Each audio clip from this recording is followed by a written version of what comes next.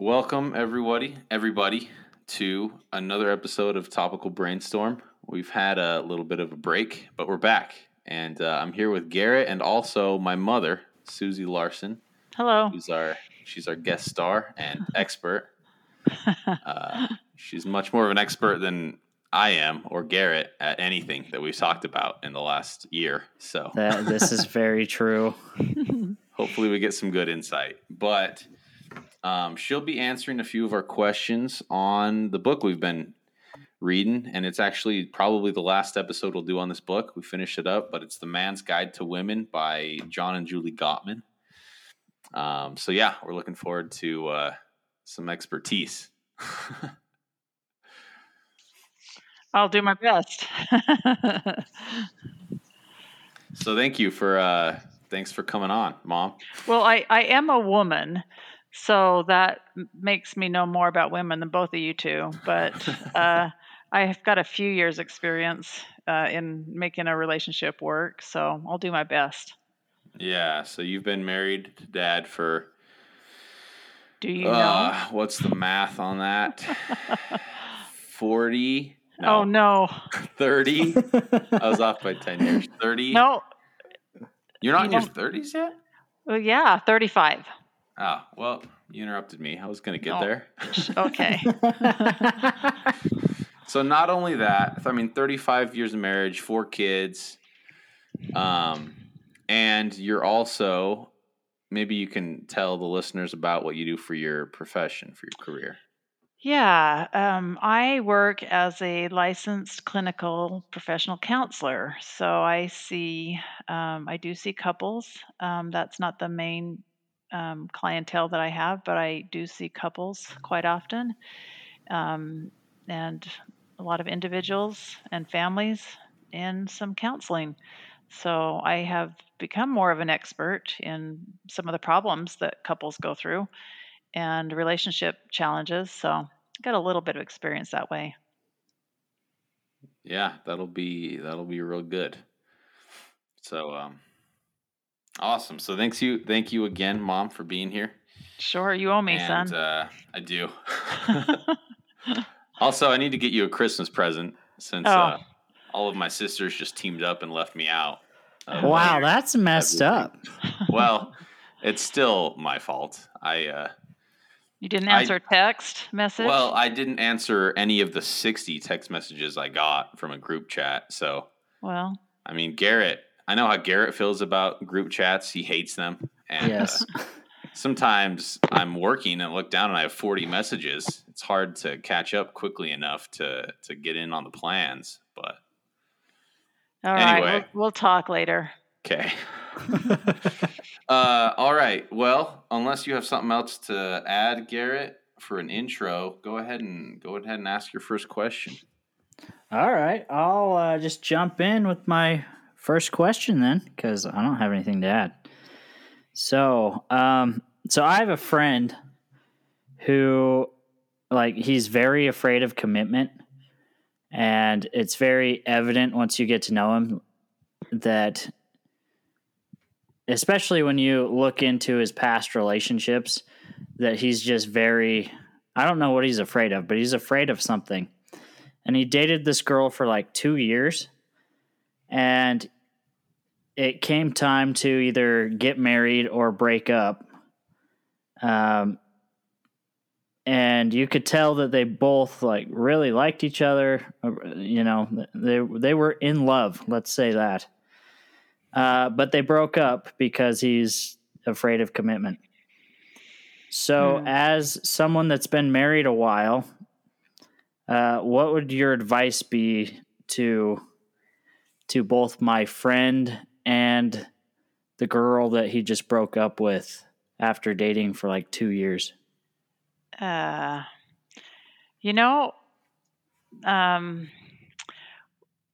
a tough one. I'd want to know more about it, but I'd want to know what is the big fear here of the commitment. And just to clarify, we're not talking about you, are we, Garrett? No. Because a lot of people do that where they're like, I have this friend A hypothetical. Yeah. Not you. Okay. All right. I would just say if it was me. Yeah, I just want to know what the fears are, and truly, like, they care about each other, and so if they're waiting for some kind of perfect thing to happen, I think they have a skewed look on what relationships look like, because they're not perfect. They can be messy. Um, if there are some real flags, then it's probably a good thing they broke up. But if they really care about each other, I think any two people I think you can make it work. It's a lot of hard work, but I think you can make it work. So I don't have advice. I want to sit down and kind of pry into what's going on. And sometimes you just have to face your fears. What would you tell them, Garrett, or what have you told them? Well, I've told my friend many times to just like suck it up, but I don't think that's the way to go. Christian actually knows this person as well. Okay. And I don't know, like, I have no idea what to tell them, and I don't know what to tell her either, because like she's really nice, and I don't think she really saw it coming, and she really wanted to get married, and then he loves her, but he didn't want to marry her, and I'm like, well, what's going on? So yeah, I would. I guess if it was somebody I really cared about, like if I was a friend of one of them, I would suggest he or she, they just try to move on. Like, and maybe he will never be happy if he's the one that broke it off. Maybe he's looking for something just more ideal than what's really out there. If that's the case, I'm not really sure. I'd get him in my office and I'd just break him. I'd make him cry and figure it out. Do you make people cry in there? Sometimes but sometimes it's nice when they just really get vulnerable and get real with what's going on. So that's usually what happens at a counseling session is it gets the exterior, the tough exterior comes down and they get real vulnerable about what's going on. So do you ever have a hard time getting people to open up, or most of the time are they pretty open? Some people have a really hard time letting themselves go there. They really do. So I can't crack them sometimes. Some people just refuse to allow themselves to be vulnerable. So yeah. But anyway. Yeah, so follow up to that question. Yeah. Fear of commitment or commitment issues. That's definitely something you hear a lot these days. Before you got married, Mom, was that a term that was thrown around very often? Do you feel like fear of commitment has risen substantially in the last 35 years? I don't remember that phrase, fear of commitment, but I do think that, the standards in the last 30 years of people committing in marriage has definitely, I don't have the stats to back that up, but I just think fewer people are committing to marriage. They just, it's much more common to just live together in a partnership rather than the commitment of marriage. And as that book points out, the benefits of marriage, there are a lot of benefits to that commitment. And so I think it's much more acceptable in the world to just, you don't have to make that formal commitment to one another, and people aren't. So maybe there is a bigger fear of it. Yeah, that makes sense. I did recently look up like which state has the highest divorce rate. Oh, yeah? And I was expecting, because Utah, a lot of religious people in general here in Utah, right? I guess I was hoping to see that Utah would be near the bottom of the list, but Utah's in the top 10 of states for divorce rate. And the lowest state for divorce rate was California. And that was kind of surprising too. And then I thought about it and I was like, it's probably because they just don't get married as often, you know?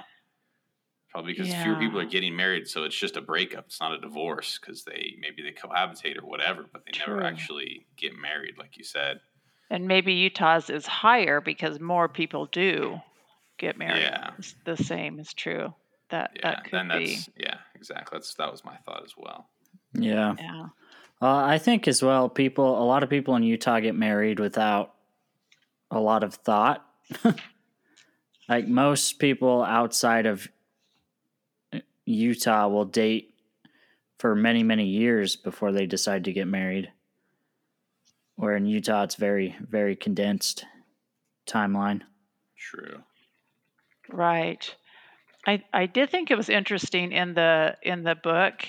It talked about the commitment, and the longer a couple cohabitated, the less they look like a married couple when it came to commitment. Did you guys see that? It was on page 170, I think. It was kind of interesting that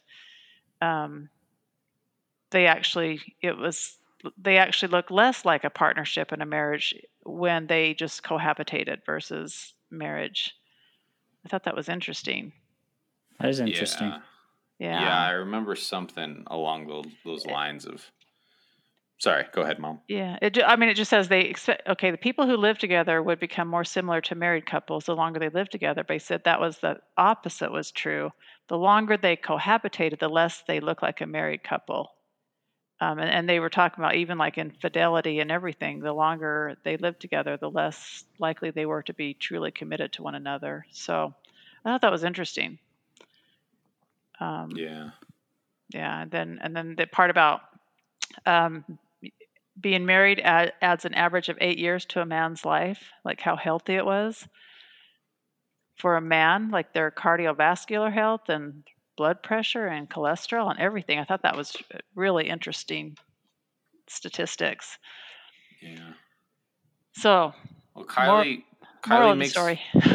Get married, Garrett. I was gonna say, yeah, Garrett. Yeah. I was gonna say, Kylie makes me eat my broccoli. Nice. So that's a part of it. Wait, does she really? Well, I usually like vegetables, but she's the one who actually buys them and puts them in the freezer or fridge and then cooks them. So. Yeah, that's fair. I never ate vegetables when I was single in college. Unless someone else made them for me. Yeah. Yeah. Well, back to the commitment stuff.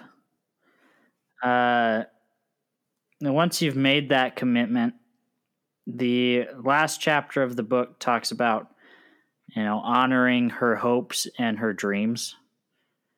In your opinion, how does that happen? Like, what's the ideal way of going about that? Well, I want to do what counselors do when they get asked a question, they throw it back and they say, well, what do you think? But you can do that. That's fair. You can. It's fair game. Because I would guess that you both probably already know how to do that and how to help somebody. I mean, I just think it's like you've gone through this book and you guys did that other podcast. But I think it's like when you're attuning and you're an equal partnership, you know their dreams, you ask about them, you encourage them, and then you would support her in anything that she wanted to do, within reason in a partnership that the two of you can work together to achieve. So I don't think anybody in a marriage or when they become parents, that there is a lot of sacrifice that happens, but I don't think either partner should sacrifice what their hopes and dreams are.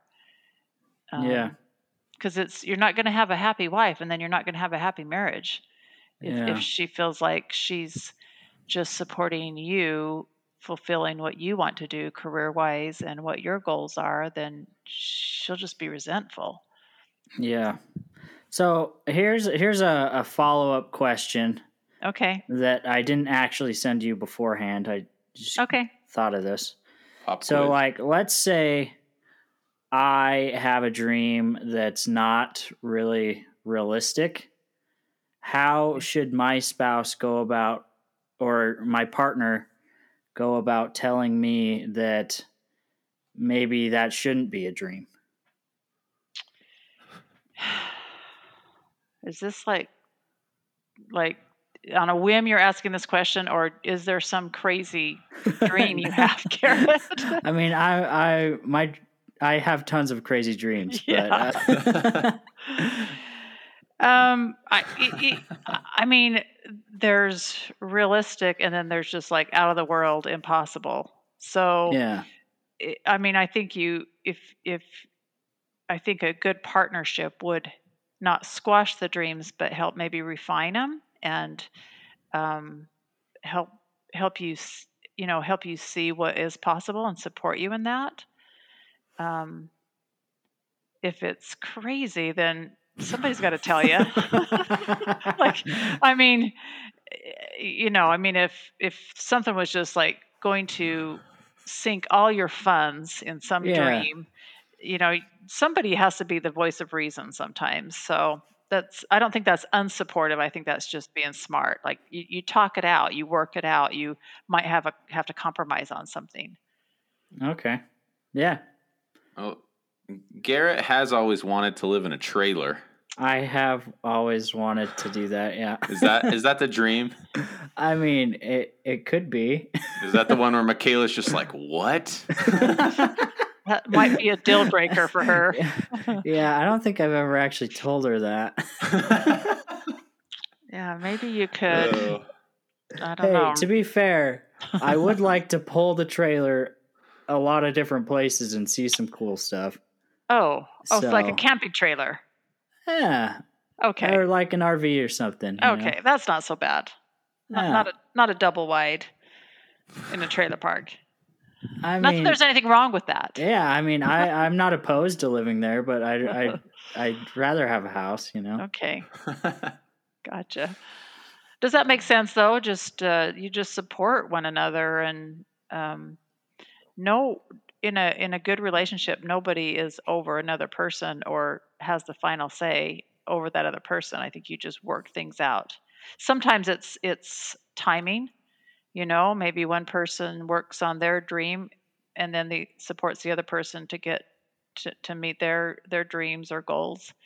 Sometimes you just have to like give and take sometimes. Yeah. Yeah, for sure. That makes a lot of sense. Related to a question I have related to something you kind of brought up on that last question.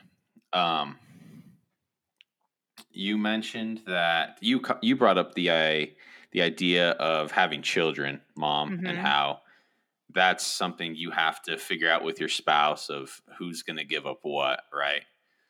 And obviously there is, I mean, historically in our country and in the world, the men usually work a job full time and the women stay home and raise kids at that stage in life, right?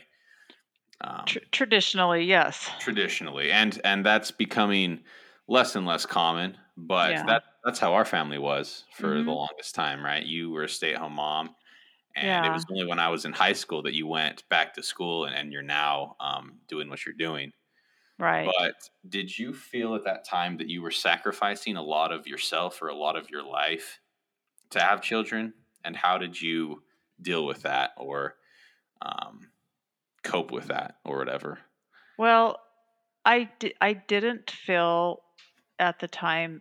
I mean, yes, having children is a huge sacrifice and a huge time commitment. Um, I That was my dream though, and I think unlike a lot of people, I grew up wanting to just. I mean, I truly wanted to be a mom, and that was my number one goal was to be a mom. And the hope was that I could stay home and do that. And I feel very fortunate that I got to do that. I do not like looking back. I don't feel like I gave up any kind of. career dreams to do that because that was what I dreamed of doing. So that might be old-fashioned and very traditional, but I don't feel like I had to give up anything of myself to do that, if that makes sense. Um, the women of the world right now, most of them might not agree with that. They might look at it and think that I did give up something, some kind um, of my own dreams to do that. But in that, in my experience, that wasn't my experience because that's what I chose to do. And I appreciated your dad supporting me in being able to do that. I don't regret it a bit. It was the hardest thing and the best thing that I've ever done. Yeah. That makes a lot of sense. But was it a sacrifice? Just, I mean, like anything worthwhile that you do, if you put your heart into your career, you're sacrificing other things maybe to be very successful at your career. You know, if so I guess you could say maybe I sacrificed the opportunity to go have a career, but that wasn't my dream at the time. So I don't feel like I lost out on anything, to answer that question. Yeah. So at least in that regard, it was an easy Yeah. decision. I think there are a lot of women who probably do feel like they're giving up a lot to have children, and should they choose to stay home or should they feel like they need to stay home, they might be very resentful about that decision because maybe that wouldn't be their dream to do that right then. So it's a hard one. I don't think anybody should judge another person for their choices either. Yeah. And I Yeah. felt sometimes I got defensive of that because I think I remember I had a friend who was just like, well, you wouldn't understand because you're just a stay-at-home mom. And those were fighting words to me because I Yeah. chose to do that. I wanted to do that. I felt like that was what was in the best interest of our children. So Well, you raised 3 great kids. 3. 3 of the 4 aren't so bad. Yeah. I've got, wait, who's the bad one? Me? Yeah. What you're saying? Yeah. I thought you just forgot how many sisters I had for a second, but No. I'm just kidding. You're great too, Christian. You're Thanks, usually bud. quicker than that, Christian. Well, Garrett's usually not that quick, so Wow. just kidding. All right. Well, so I've had a lot of conversations with a lot of my friends and with my brother-in-law, Lance, if he's listening to this, about being a problem solver. Like, men are problem solvers. And a lot of times that's what we jump to. We're like, well, we hear a complaint, and we know now that, we're just supposed to listen. Do you know that? Well, that's the thing. We know that. At least I know that, and I still have a hard time not fixing the problem because a lot of the times the solution is just right there in my mind, So, how do you recommend becoming a better listener and not and maybe becoming less of a problem solver? This is what I do almost every day with people is try to teach them, especially when there's conflict, to truly listen and convey that back, because that, honestly, I think that is where the trust is developed. When a person is sharing something and they get met with, well, you really ought to try this. That doesn't feel validating at all. In fact, it disconnects people. Brene Brown is really good about this, talking about, she's a psychologist who talks about the connecting, and showing empathy towards people. And I mean, you go back and read these early chapters in the book, that whole attune thing. What is it? You guys should have it memorized by now. What is it? I marked the page. Attend. So you're really giving them attention, turning towards, understanding, and that is, no matter what that person is saying to you, it's like you're nodding, you're getting it, you're not trying to fix it, you're just trying to like understand where this person's perspective is and what's going on. I mean, when you're doing that, what happens is she feels understood, and then she trusts you. If you can understand her and convey that back to her, that you get her, she was going to want to tell you more and share more. And that's really where the relationship grows. So stop it. Stop fixing it. Just stop. Okay. Because when you try to fix it, what the message you're saying is, I don't trust you to fix it, so let me take care of it. Yeah. And like that does not sit well with anybody. Yeah. That tells the person, look, you're not even an expert in your own life. Here, let me take care of that for you. Yeah. You're dismissive, or I'm not saying you, Garrett, but like it's dismissive, and it's I don't know, it really will put a wedge between your relationship. So be careful. Yeah. In my limited experience, I feel like there is a time and a place to give a suggestion or to state what you think could be a solution to the problem, but that time and place is not when you should be listening, right? It's usually even like the next day, the next week, something like that, when emotions aren't running so high, and when you've already established, like what my mom said, you've already proven that you're listening, that you've empathized, that you have connected with her and understand. And maybe ask the person if they want your suggestion. Just say, hey, I thought of something you could try. Are you interested in hearing it? Like, ask permission before you give it to them. Yeah. I think that's... Yeah, that's something really interesting too that I've noticed is like quite frequently when this happens and I offer my suggestion, they've already thought of what I've said. Exactly. Like, most of the time they already know. So it's a counselor trick I do when somebody asks for advice or an answer to something. I'll say, well, what have you thought about doing? And most of the time, they have a pretty good idea of what they need to do, because they are the expert in their life. I'm not the expert in their life. And it kind of empowers them to just kind of have someone go, yeah, that might work. Like, just support what they've already decided. Yeah. Yeah, that's good advice. Yeah.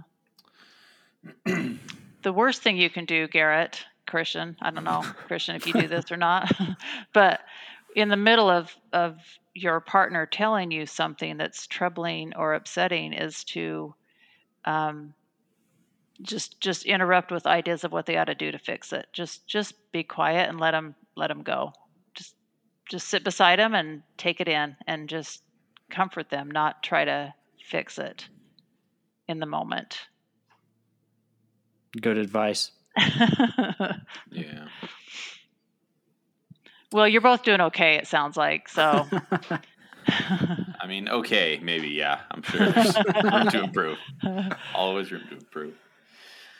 So I got another question. We're kind of jumping back and forth, I feel like, because obviously me and Garrett are at different stages, right? And so we have different things on our mind to an extent. But going back to my previous question about, did you feel like you sacrificed a lot? mm-hmm. During that stage of life, how did having children change your relationship with Dad? Or in what ways did it change?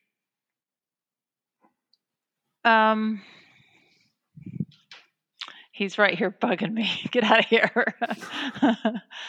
Well, it just, I mean, as we work together, because it is a challenging time. I mean, I think you have no idea until you do it, right? Until you become parents, you really have no idea. You still don't have any idea what you're doing, but you're just starting this new part of your life and trying to figure things out, and you just knowing that you can have that support from a partner, and it I think it helps you. I mean, in my experience, we grew closer together, um, and watching your dad, Christian, your dad as a father, I became, I don't know, more attracted to him. It's like a different side of him. Um, does that answer your question? I think you Yeah. grow closer together when you're invested in this one thing together. Mm-hmm. I think it's a stressful time also. I want to add that in because I think sometimes we romanticize parenthood and motherhood and fatherhood as it's just like, oh, it's so wonderful and fabulous, but it's hard. Parenting is a crapshoot. You don't know what you're going to do, how you're going to Yeah. work it out. It's a challenging time, but it's also, like I said, anything worth you put your effort into it, it's very rewarding. Yeah. That makes a lot of sense. And I have this question because, and again, it's been a while since we read the last chapter of this book, and I don't remember if it was in this book or in a different podcast or something that I listened to of this author, of John Gottman, but he talks about how a lot of times when a couple has a child or children, their relationship that previously was, there was a lot of fun and excitement to it, and a lot of play turned into them essentially being just like partnerships on a team raising the child, and everything became about the child, and they lost a lot of that excitement. Mm. Or play, I think is the word he uses, and such, which you would think, and maybe this is me romanticizing child rearing, but there's a lot of, well, I know it's not. I know there's a lot of joy in raising children. I've heard that from pretty much every man I've ever talked to about being a father. But did you feel any of that? Like there was a loss of just, and maybe even for a short term, even short term, did you feel these things and later it auto corrected or whatever? But did you feel any of that, lack of connection or lack of romance or excitement or fun or anything like that at any stages in having children and raising children? I think there's a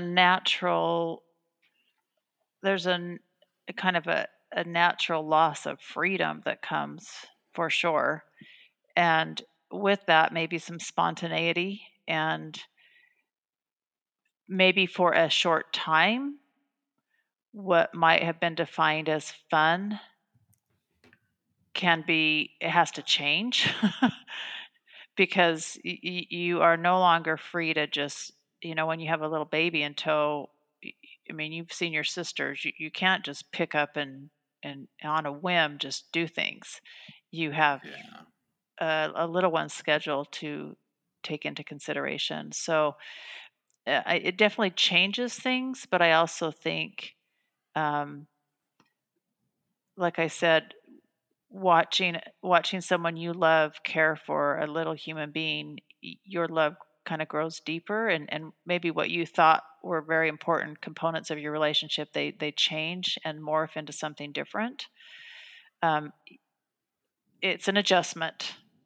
Um, it's definitely an adjustment, Yeah. and then I think it settles and changes, and then eventually they all leave and get married, and you kind of go back to what you had before.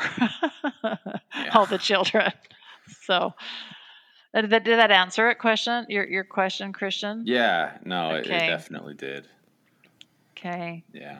Do you enjoy not having kids around as much as my parents? Oh yeah. Yeah.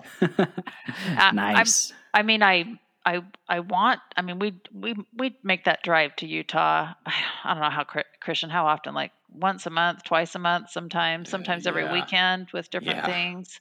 We really do like miss and want to be with our children, but we really do enjoy our own. I guess you kind of go back to that freedom that you had before the commitment of raising a family. Yeah. And we've earned it. It's like, Yeah. we worked ourselves out of a job in good ways. Yeah. So. There's this old guy in my ward, and he's used this quote like 4 times now in different Sunday school lessons over the 5 months we've lived here. But he's always like, I always say about grandkids, the best 2 sights are the headlights and the taillights. And I've heard him say that 4 times now. So Really, that's funny. He overuses it, but I thought it was pretty funny the first 1 or 2 times. that is pretty funny. That is funny. All right. So one of the very first things that this book talks about is what women look for in men. And they claim that even if it's subconscious, all women are really looking for is someone that they can trust. Mm-hmm. Do you agree? I think I might agree with that. Is that what Gottman says? It's all about trust? More or less. Would you sum that up that way, Christian? Yeah, he basically says the number one thing that a woman really wants is someone they can trust. Someone who's reliable, accountable, and someone who shows up. Oh, and one other definition is someone who is who they say they are. You are who you say you are, and you do what you say you're going to do. Yeah, so that's the long definition. Yeah. I think, I mean, I'm helping you guys with like this last chapter, but it's kind of talking about supporting her as a mother, and like as the roles change in your marriage, if when children come along, if your partner feels supported and she trusts you and you support her in that role, like I think I mean that's a good recipe for a success and a happy marriage and a happy family. As you work to raise a family, it does come down to trust. There's there's a lot of things that go into play here, but I think that's probably very true, is that if you can't trust your partner, then it's not going to work. And I see that all too often in relationships where the trust has been broken and it's super hard to fix. It's a hard thing for people to get over when somebody's betrayed another person in a relationship. That's a tough one. It can be, but it's a really hard one to work on and fix. Yeah. So, I believe it. Yeah. So that's probably true. I mean, Gottman, he's the expert. He's got the love lab. He's probably right. Who's going to argue with Gottman? Not us. Interesting. All right, I've got one other question. I think it's the last one that we actually told you about beforehand, but have you seen the importance of involved fathers in your career, in your practice with counseling? Yes. And I would say, in my experience, I've seen the damage of uninvolved fathers. So, yes, to answer your question, I've seen what it can do to a child or a wife of when the father is not involved or not available, emotionally available to his family. And it's tragic. I have women in their 50s who are still working through the challenges of their childhood when there was no father, or their father didn't care to be with them, or their father, or in that case their mother, or a parent figure who just was absent. And it's heartbreaking. There's so many studies about how important it is for a father to be involved in their children's lives. I think Gottman brings up some of those in his book. Yeah. So something you said that's really interesting that I've never really thought about is that the father or mother, we'll just say parent, can be there, but they may not be emotionally available. Yeah. What, like, how do you make yourself more emotionally available? Or I don't know. It's just not something. You don't try to fix things, Garrett. Gotcha. Okay. Really, it's just being there and being okay with, like, being real with your own emotions and being okay with the emotions of the children or your partner. And when people try to fix things, that's basically saying, we're not okay with this level of sadness. We got to take care of this and fix it right now. It's not allowing people to just have their emotions. And parents make this mistake. I did it too, probably at times where, like, a kid is crying and you're just like, oh, you're okay, toughen up. Or Christian can probably tell you I said that to him at times. But it's not doing that all the time. It's allowing the kid to have their emotions, and there's no wrong emotion, and there isn't a wrong emotion for your partner either. If you're uncomfortable with tears, get comfortable with it, because you're going to have a lot of them in a relationship. If she's being real, I'm aware. Yeah, get used to that discomfort, because that's being emotionally available when you allow a person to cry if they need to cry, or rant if they need to rant, and not put limits. It's what you do with it. It's not it's not the sadness or the anger that's a problem. It's what you do with it in its wake that can cause problems. But being emotionally available means that you connect and you empathize with the person. Okay. Does that make sense? Yeah. Okay. It made sense when you said it. It's just something that I've never really thought about, like being present but not actually being present, Yeah, I think we don't talk about enough how important empathy is with one another, but empathy is truly trying to understand what that person's going through, and just connecting on that. So if a person is feeling discouraged, we all know what that feels like, to be discouraged or disappointed or rejected. We can tap into that, and it's not trying to tell your story to connect. It's just allowing that person to feel that feeling and just sit with them. That's just being emotionally available to your partner when that happens. Sometimes it's not saying anything at all. It's just sitting with them and holding their hand if that's what they need. But what it's not is walking away or saying, I don't have time for this. Like, oh, you're so emotional. That's not being available to them. Those things. That's what not to do. Yeah, that makes sense. Yeah. So, yeah, I think it's a trait. I think sometimes we think of men not being able to men aren't as emotional. You hear that all the time. Women are so emotional.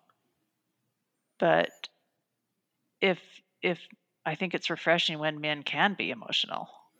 Yeah. And they let down their guard for a minute, or not just let down their guard, because that sounds like it's a weakness, but it's like it's just being real.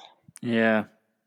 I think, like, I used to think that I wasn't super emotional, but I think my emotions are just different. Like anger is an emotion that I have been feeling lately at work. Mm-hmm. And I used to not realize that. Like, I didn't think of anger as an emotion, but it obviously is. So Yeah. I don't know. I think men tend to think that they're not emotional, but they just feel differently. I think men in our society are conditioned that anger is okay for men, but sadness is not okay. It's a not okay emotion to be sad. But that's just a false idea. Yeah. It's okay for women to be sad, but if a woman is angry, then she's kind of bitchy. So can I say that on this podcast? Yes, you can. I think that's the worst word we've ever used. Way to go, Mom. Well, edit that out because my mom might listen to it. No. That's staying in for sure. So, I mean, really, it's what you're conditioned, and sometimes our families, it's conditioned even differently. Like none of it's okay in certain families, and so Yeah. and just it's where God gave us our emotions for a reason, and it makes us humans, and that's how we connect. So Yeah. we need them. But I'm rambling. Yeah. Gonna end this thing probably. Do you have a lot of, is that like really hard? Like with your profession, do you see a lot of men that can't express themselves emotionally? I think I wouldn't say I see a lot of men. I think sometimes it's more likely to be the man that is the one that is stoic and unemotional, but I also see women that way too that have just learned to shut that off. And I think that's a learned trait. They've kind of been conditioned through their childhood or whatever to just shut it down. But we're not we like I said earlier, we connect on an emotional level with one another. It's a people who are unable to show their emotions truly have a hard time connecting with people. Yeah. We're not meant to be robotic, and it's just how we connect through our feelings and our emotions. So Yeah. it's normal and natural. Interesting. Do you feel like, sorry for all the questions. This is my last one, I promise. Okay. Do you feel like social media plays a big role in like relationship problems and or people's emotions, I guess, how they feel their emotions? I just think social media plays a big negative role in about everything right now, but that's just me on my soapbox. So I think social media has distorted a lot of things, and it has its positives, but I also think it has a lot of negatives in relationships and connections with one another. I don't think they're real. Through social media, I don't think there is nothing's going to take the place of sitting with a person, or connecting with the person live. As much as Facebook was started to make people connect, it's like, oh yeah, this is great. I can be in touch with somebody that lives in another state, but they're just kind of artificial connections. Yeah. So Yeah. yeah, I think, and they're skewed. Like, oh, look at how happy we are, this cute little couple, but like that's a nanosecond of their life. Yeah. And then people compare. So it's not great. But well, we can Nice. talk any other time about anything you guys want to. We don't have to get on a podcast. We can just have a group call. Hey. True, but I mean, this is probably one of our better episodes because someone on here actually knows what they're talking about for once. So we'll have to have you on again. You guys know what you're talking about. Maybe. I mean, we've read about 150 pages in a book, and that's about all our knowledge. Well, you've got some life experience. Don't dismiss that. A little bit. All right. Well, thanks for coming on, Susie. Absolutely. Yeah, thanks, Mom. Hopefully, moving forward, Garrett and I will be a little more consistent on these episodes, and I think we need to do more with guest stars because those ones seem to be hits. So yeah, they're a lot. They're a lot more fun. For whom? I mean, I enjoy them a lot. I also enjoy just talking to Christian, but me too, Garrett. Me too. Yeah. Yeah. Sorry, I don't call more, Mom. Yeah. You owe me now. Once a week, son. Okay. I'll do my best. All right. Well, thank you all for listening, and me and Garrett will hopefully be back. We will be back soon. We got to pick a new book, so if you have any suggestions, let us know. And you got anything else to add, Garrett? Mom? I don't. All right.